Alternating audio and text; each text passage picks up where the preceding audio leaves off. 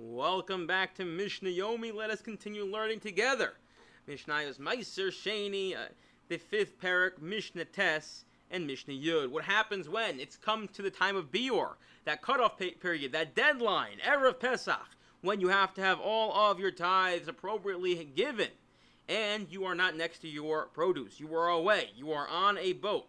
Oftentimes, the Mishnah, when the Gemara will use the scenario where someone's on a boat. Someone's on a boat, it's Erev Pesach, and they say, oh my gosh, I have chametz, what do I do? Boom! We discover the concept of selling chametz. A person has produce far away from him. Tzarech likros lem shem. So a person, what can they do? They can name the recipients. They can say, I'm giving to the Mr. Cohen, I'm giving the appropriate tithe that he's supposed to get. And Mr. Levy is getting the things he's supposed to get.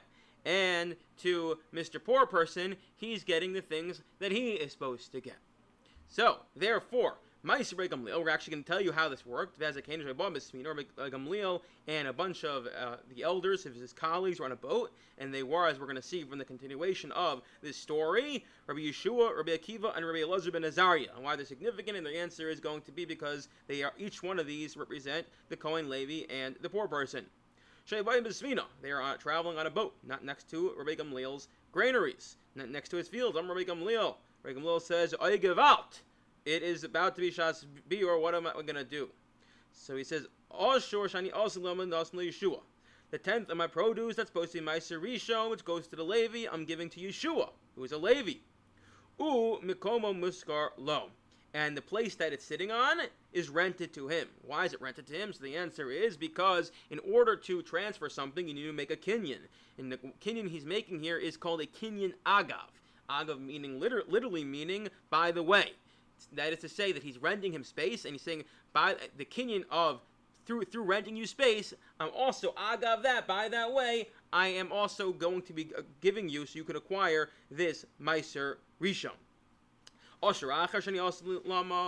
He goes, this next 10th, which I'm going to measure out, which is going to be the Maaser Ani for the poor person, Nosla Akiva ben Yosef, is going to Akiva ben Yosef. Why him? Why is he so poor? So the answer is he himself, in this point in his life, is not poor, but he was the treasurer, he was in charge, he was the custodian of the charity accounts. She is Bolaniyim, he can acquire it on behalf of the Niyim, and he can distribute it as he sees fit.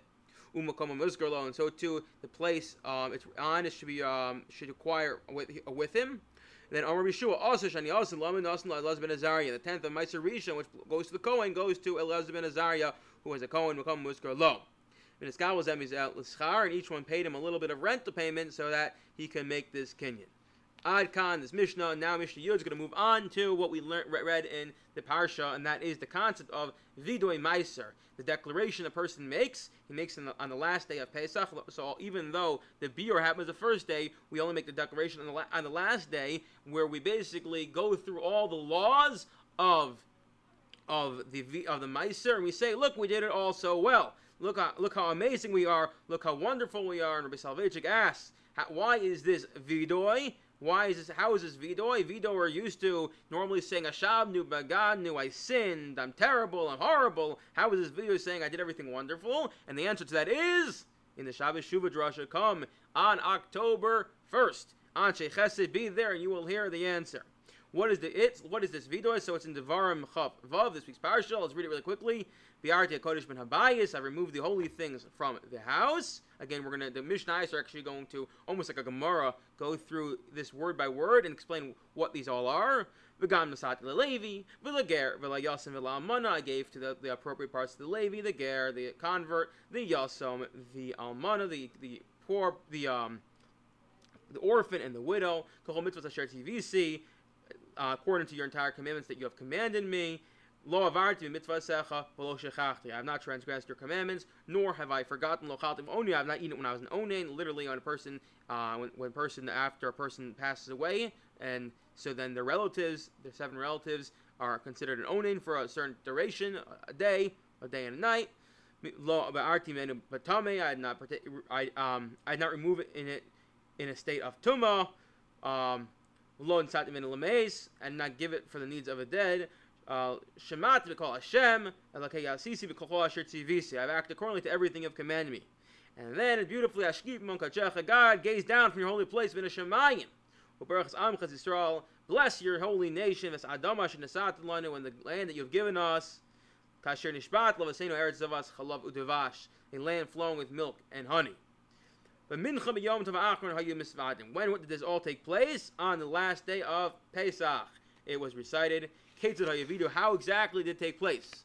So, what does this mean? This means I remove the holy things. That's Maaser Sheni that you remove from your house and you bring them to Yerushalayim. Or you remove them from your house and destroy them because of Bior. The Sati Levi, so that's going to be Maaser Levi. V'gam the Satuv, that's Trumas Maaser, which, fine, which is, then he says, so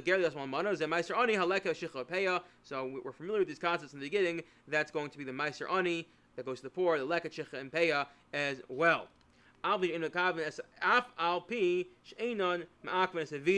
Even though these things, as in a person didn't give these things, a person can still say, the Vidoy, we still mention them.